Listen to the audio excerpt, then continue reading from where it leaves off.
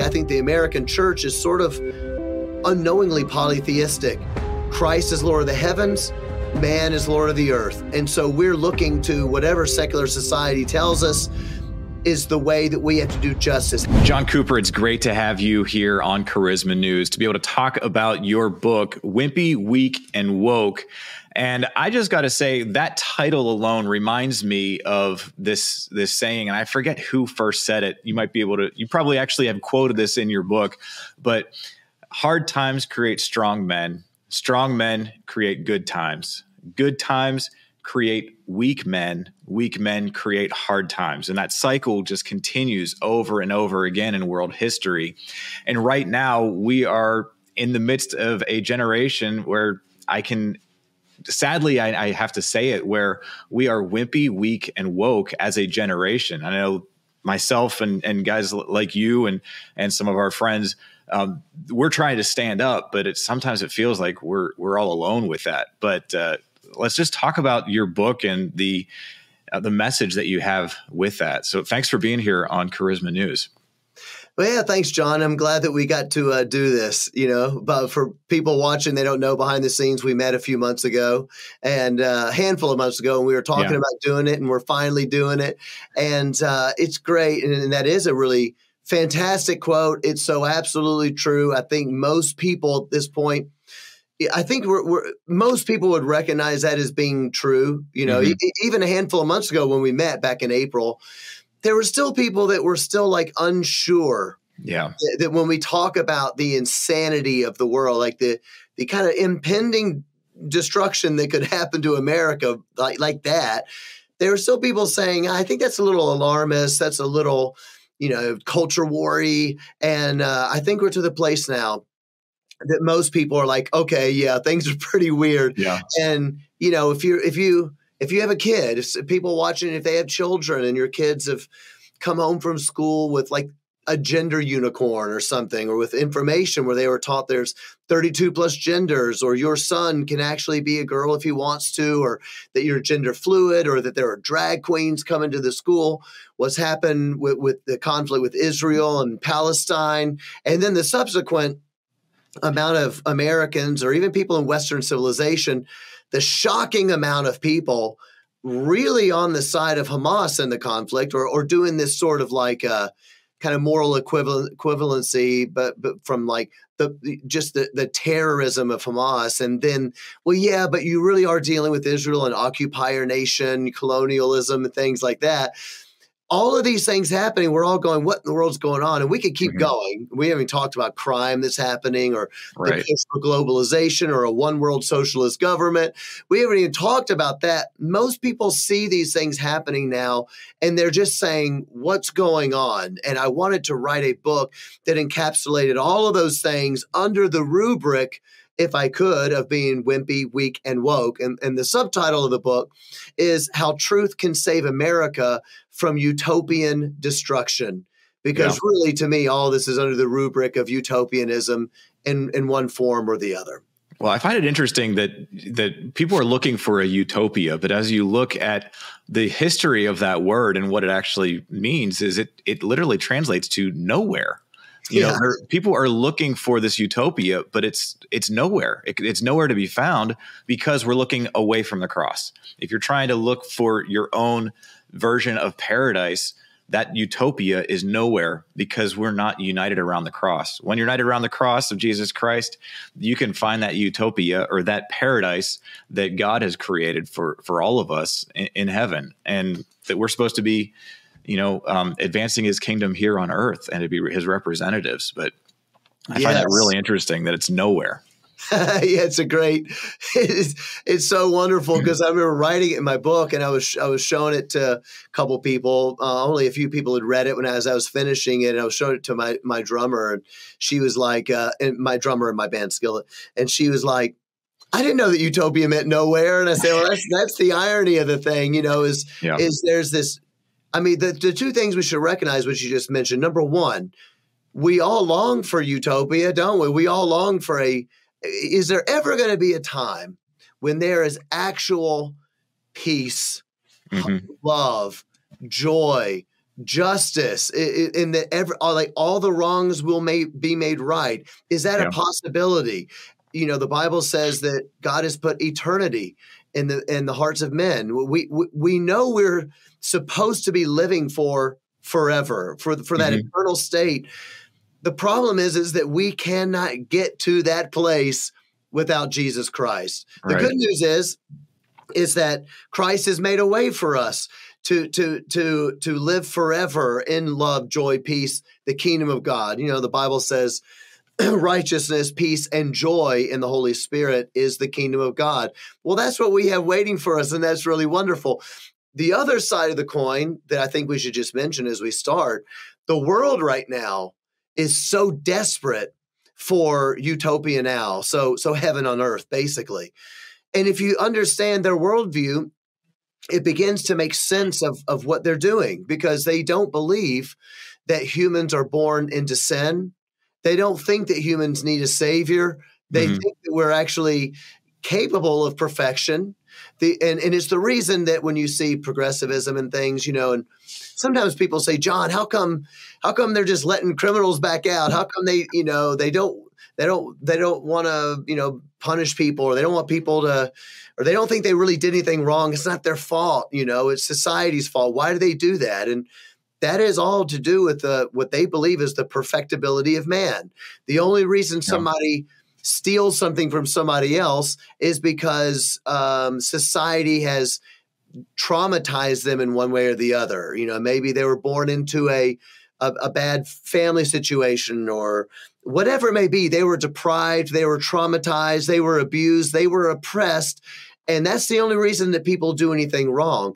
So if you just fix their oppression, and you just make sure they have everything they need economically, emotionally, whatever, then humans are going to stop doing bad things to each other. And then we've ushered in utopia. They don't understand that sin is bound up in the heart of a child. The Bible says we are born into this, and we need a savior. And that's what, of course, Jesus Christ did for us when he died on the cross. Absolutely.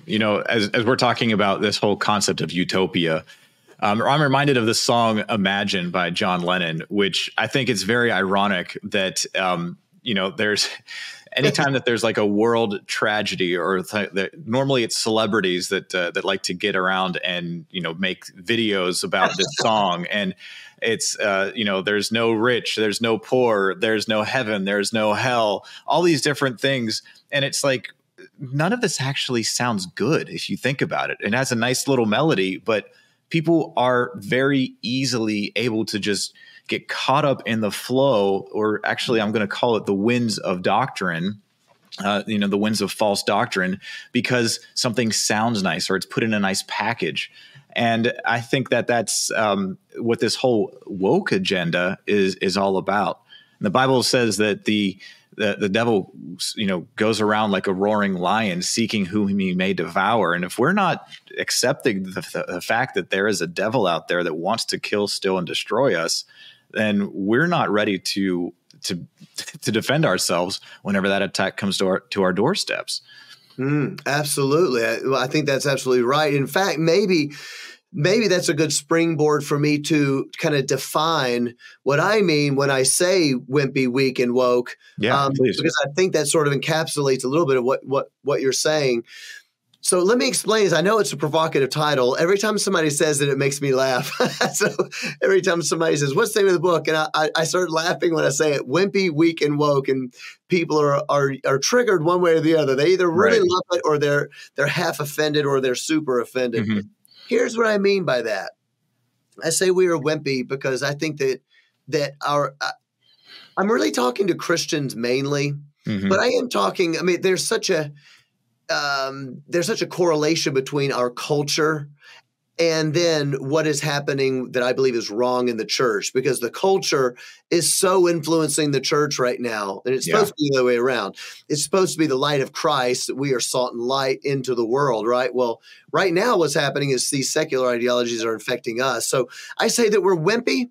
Why are we wimpy? Because we have decided that we want to be winsome more than we want to tell the truth. That is absolutely horrible. Now we see that in the church right now because the Right. church doesn't want to say things that are true. We're afraid we may offend the world. We want to try to win the world. So we're not going to talk about lots of stuff, hell, sex, gender, you name it. We're not talking about it because we don't want to offend people. It's happening in the world as well, though, even in our schools, which is the reason that you're not allowed to have, like you go to colleges, you won't be able to have actual discussions about things like gender theory, sexuality, social justice.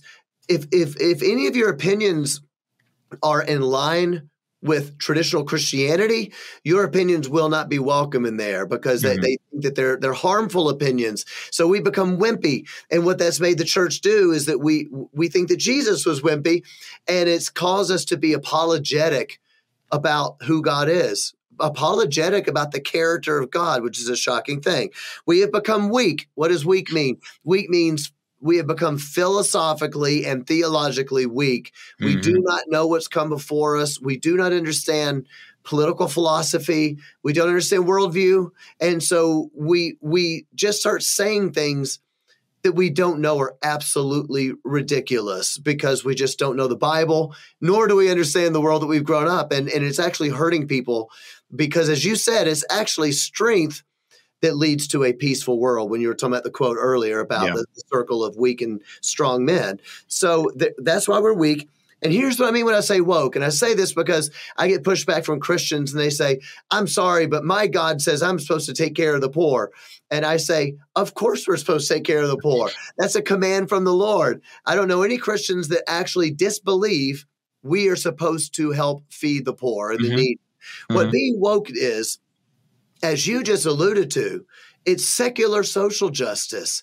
And it creates an entire world based not on biblical righteousness or biblical wickedness, but it creates a world based on power and oppression. And so it creates these new groups of oppressed people that's not actually accurate to biblical justice or even to what I would say like the American Constitution. All right. If you want to look at it like that, but it creates these brand new categories of who is oppressed.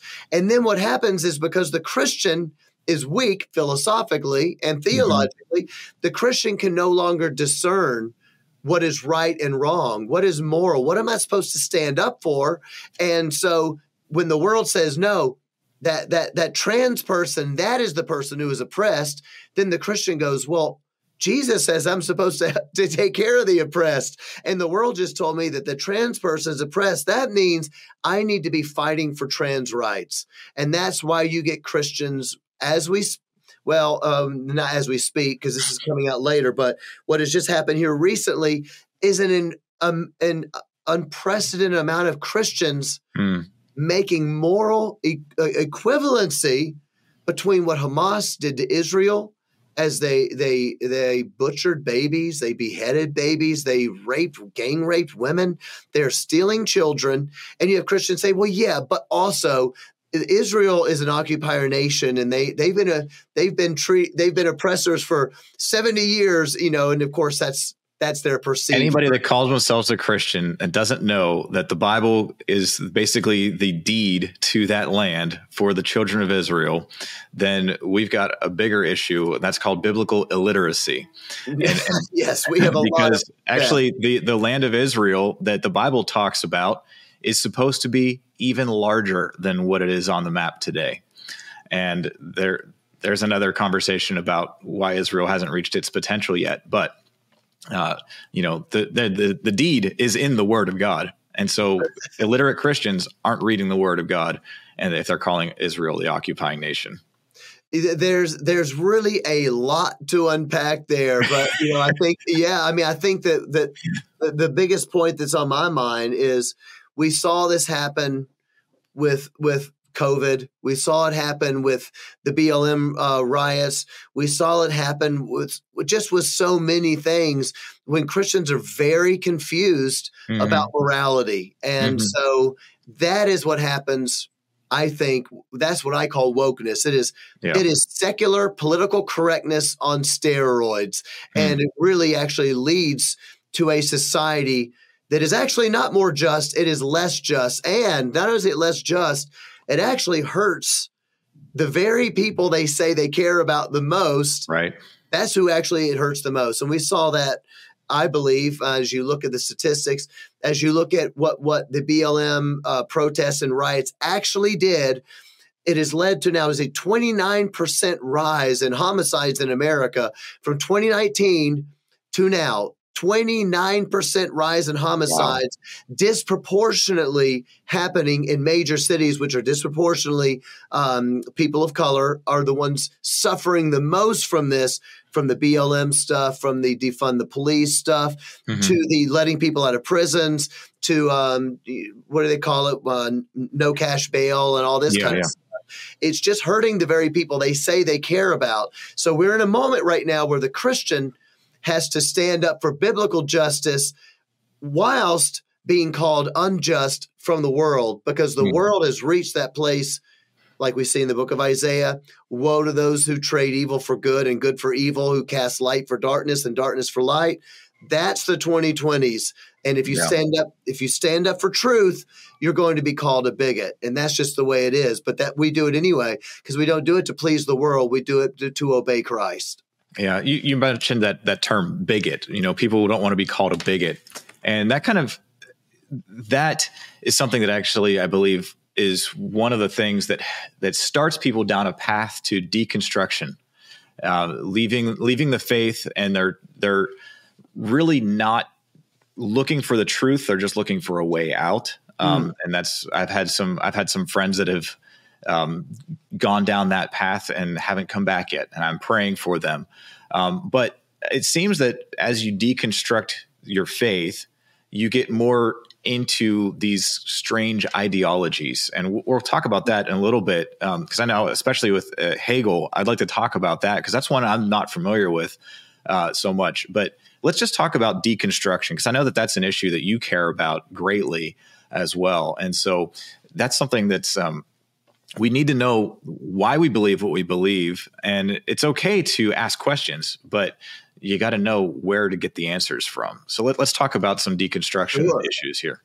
Oh, yeah, I'd love to. And jumping on what you just said and tying it back into why I'm so passionate about writing this book. If we are weak philosophically, if we don't understand what came before us in biblical worldview, then we won't understand this very important thing. And it is that the world's philosophies are always going to be at odds with biblical morality. It's always going to be. The reason that so many Christians didn't know that, frankly, is because we grew up in an amazing country. We grew up in a country that was experiencing the benefits, the fruits of a Christian worldview. It was a nation. We are a nation that was built on Christian morality, the Bible, and it was so in our DNA that 20 years ago, 30 years ago, maybe even 10 years ago, to a degree, even atheists had a sort of Christian worldview. So I don't mean that they were saved, but we kind of agreed on what was right and wrong. And so when I was growing up, my friends that weren't Christians, they would sin, they would get drunk, they would have sex outside of marriage, they do all the things that sinners do. But never once did I hear anybody ever say that they were, quote unquote, being virtuous or living their best life, or that they were somehow a good person for doing this. They were like, hey, I know it's maybe not the best thing, but I don't care. It feels good. This is the way I want to live my life. Now it's changed. And so what I think happened with deconstruction, Christians were not used to the idea that the world was going to hate us. Now we should be, because Jesus said that to his disciples. Don't be surprised when the world hates you. They hate you because they hated me first. Get over it, right? But we didn't know that because the world didn't hate us. They looked at us as the goody-gooders, well, I know what they're doing is right. I just don't have the discipline to live like that, they might say, or I don't have the whatever to live like that. And so what happens I understand this.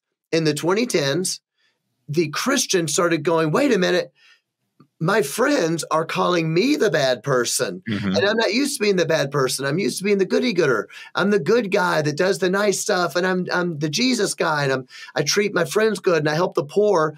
I'm the one that's nice. Now they're calling me the bigot because I don't support whatever, maybe 2013, it was same-sex marriage, so-called same-sex marriage. I don't want to support that, or I don't support abortion, or I don't support whatever. I don't support this whole transgender, radical gender theory being taught to children in schools. I don't support the drag queen stuff. All of a sudden, if you're a Christian, you are enemy number one. Mm-hmm. And Christians, I understand why, who were not really grounded in the word, began to say, I don't know what to do about this. Maybe there's a way I can still say that I'm a Christian, but also be liked by the world. And they started going on and Googling, looking for any voice that could tell them, basically could affirm what they wanted to be true. And there was a lot of those voices. There was, back then it was Rob Bell and that whole movement, that group that sort of was, they sort of led us into the progressive Christian movement.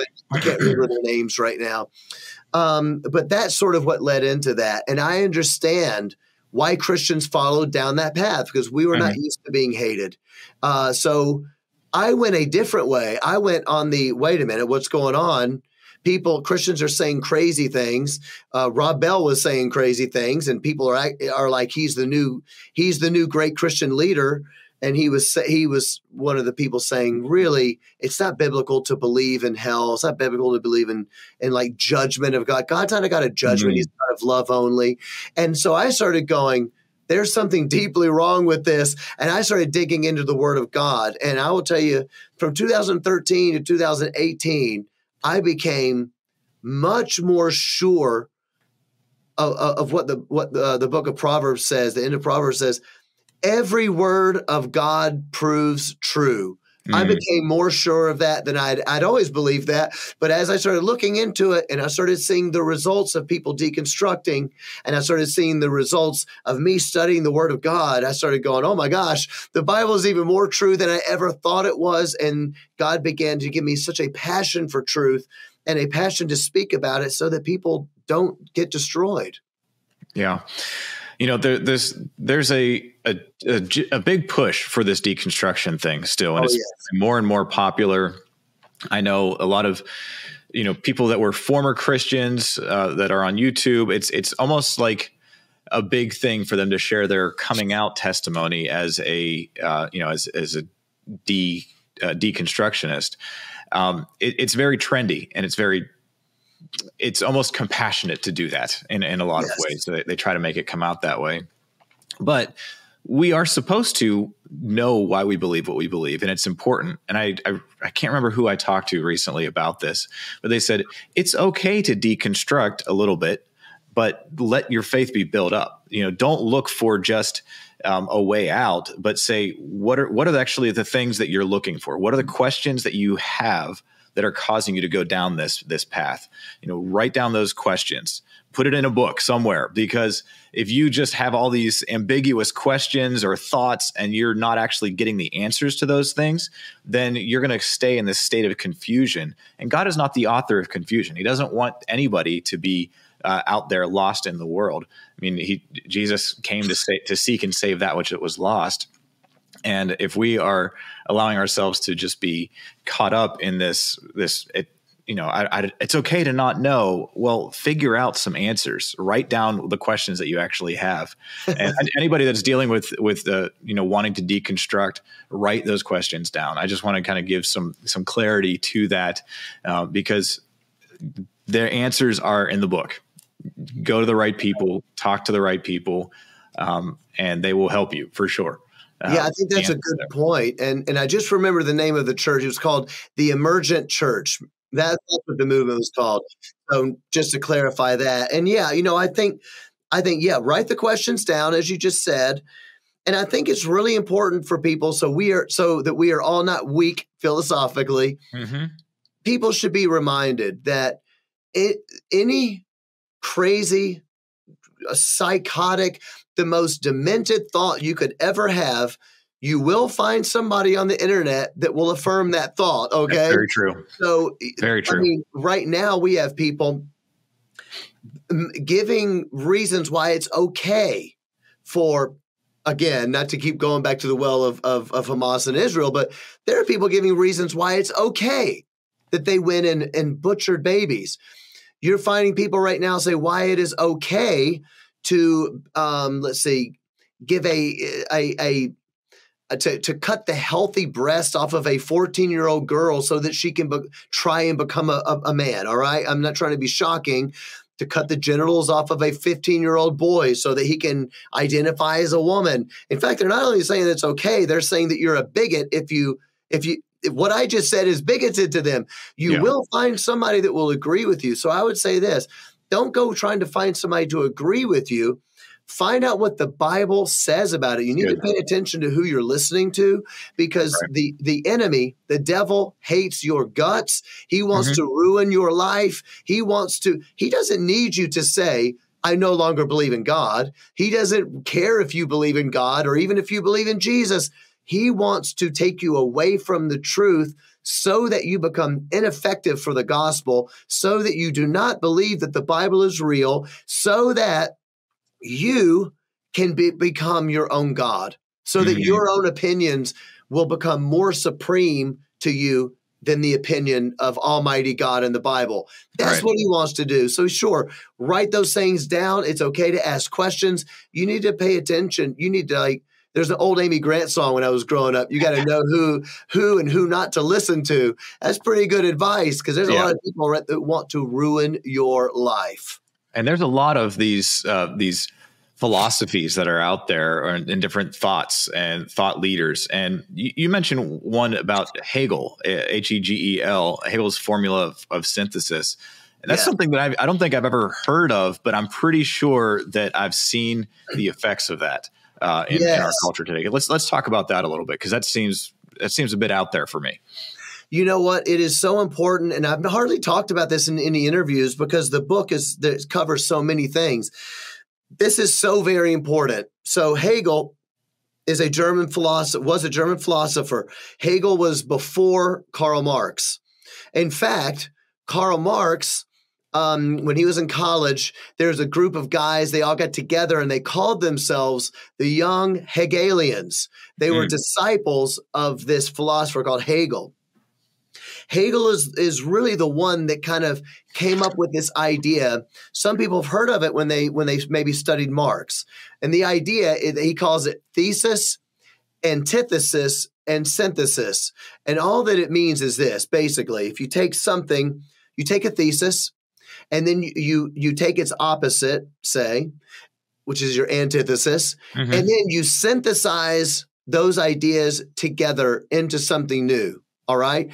The idea with Hegel that a lot of people don't really know, and the reason I covered it in the book, it's so very interesting, is that Hegel was actually very interested in a lot of really, we call it alchemy, you can call it magic if you want to, alchemy and things like that at the time. And this idea, I don't expect a whole lot of Christians to know a lot about alchemy. I didn't know anything about alchemy until I started studying this to understand what it was. This idea of creating the sorcerer's stones and all this kind of stuff is that you take an element, and then you take a different element, and you try to you put them in the cauldron or whatever. And the idea is that you are putting these elements in together. They were meld into one, and if they meld into one, it's not like you're burning one element up completely. So it's not like you're getting rid of one. So, and if you think about it, if they burn into something new, then they both, how do you want to say it? You're burning both of them, but they both stay in. Does that make sense? So you're not getting rid of one element. They're both still the same. And that's how he came up with this idea of thesis, antithesis, and synthesis. And when I look at that, this idea of magic, that is where, to me, we are in the 2020s. Everything in the 2020s is a synthesis of contradictions. And it's the reason we are so absolutely confused. It's the reason that we see progressives. They go on TV and they yell about women's rights. But then you see the very same progressives say that men can be pregnant, men can have periods, and they can't define what a woman actually is. And so all of us normal people are going, you can't say you're fighting for women's rights and also you can't define what a woman is. You can't do both of those things at the same time, yet they are. So we see the same thing on abortion. You're trying to, you're just in a, when Roe got overturned, they say this is an attack on women. You're taking away their rights and the patriarchy is, but at the same time, the same people are fighting for biological men to play women's sports. Or in some cases, they're taking their jobs away and things like that, because in that sense, a trans person is higher up on the level of the oppression ladder or the victimized ladder. They're looked at as more of a victim than women are. So in a patriarchal society, the same people saying it's patriarchal and you're hurting women, those same people want to hurt women in order to lift trans people up. All of these things are a contradiction, but they never jettison one of the ideas. They just keep trying to blur them together. And this is where this idea of Marx's kind of version of utopia comes in. So Marx says, okay, so here's what we need. We need a revolution of the working class against the business owners, because his whole thing was economic, of course. Right. And so if we have that revolution, then what's going to happen is that man is going to then be melded into a new super being. And a lot of people don't know this about Karl Marx, because all they know about is his economics, but it's a religion. It's a very spiritual idea that if this revolution occurs, man is going to recreate himself into a new super being, and that new super being is not going to want to own things. That new super being is not going to try to steal from his neighbor. Why? Because he's a new being. He has no more needs anymore. So this idea of utopia is very mystical. And since Karl Marx, they took those ideas, of course, into what we call neo-Marxism, and that just basically says the same thing as Karl Marx, except with sex, gender, you name it, all the things we see now, race and all the things happening. That's all based on that. So really, we are living in a very Hegelian world, meaning based on Hegel, who is the philosopher. But here's the last thing I'll say about it that is really sad. All the philosophers I talk about in my book, Marx, Freud, the critical theorist, all the way up to the postmoderns, all of them are atheist, except for Hegel. And Hegel is where it starts. And Hegel called himself a Lutheran. Now, he was certainly a heretic, but he was more of a sort of like a Gnostic. And I talk about it extensively in the book. The religion is actually called Hermeticism. Okay. And it's sort of like Gnosticism, but the idea was that as God and man being the antithesis of God, as God and man wrestle together, they will be synthesized into one. So there will not be any difference between God and man and God. That's his whole synthesis. So what we have to look at is say some of the reason this wokeness seems sort of like atheistic, mystical Puritans, like ready to kill everybody that doesn't agree with the secular woke. It seems like a religion because it really was based on a Gnostic religion from Hegel. And I don't know anybody else that's written about this in their books. Maybe they have, but like making the connection to me was kind of mind blowing. Yeah.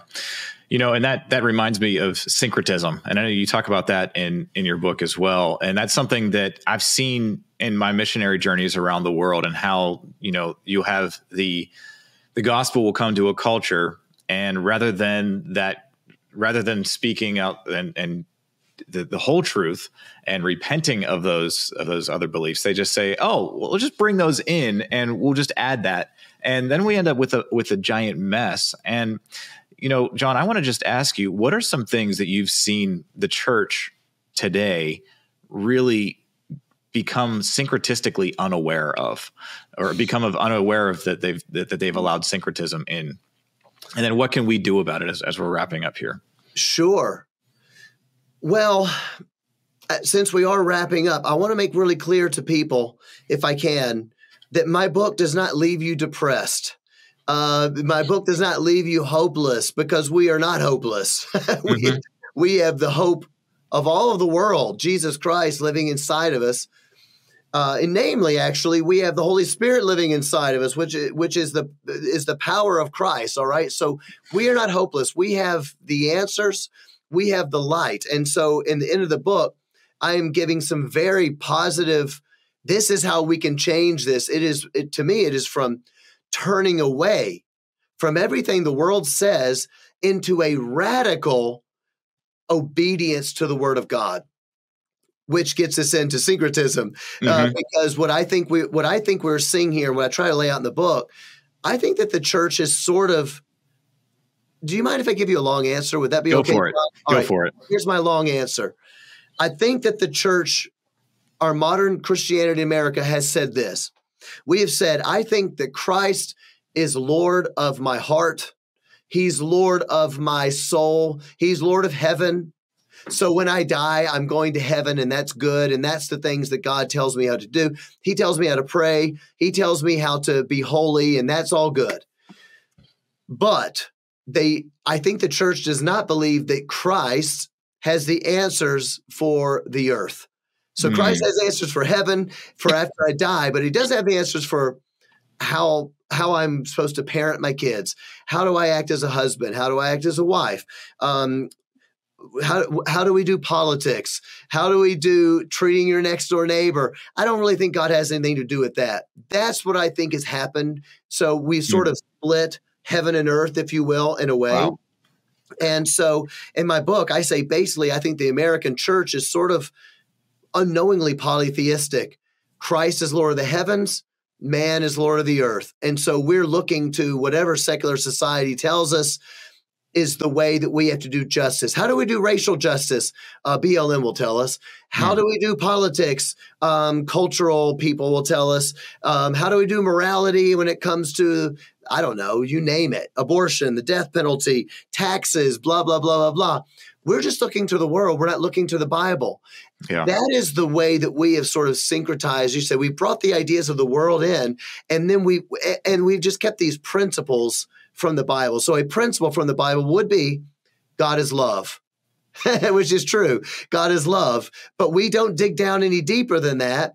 And because God is love, and because BLM tells me that I have to go march with BLM as they burn down a building, and that's what it means to love my neighbor, then I go, well, God is love, so I guess we have to do that. That's what's happening, and it's not good. So the church has done that on social justice.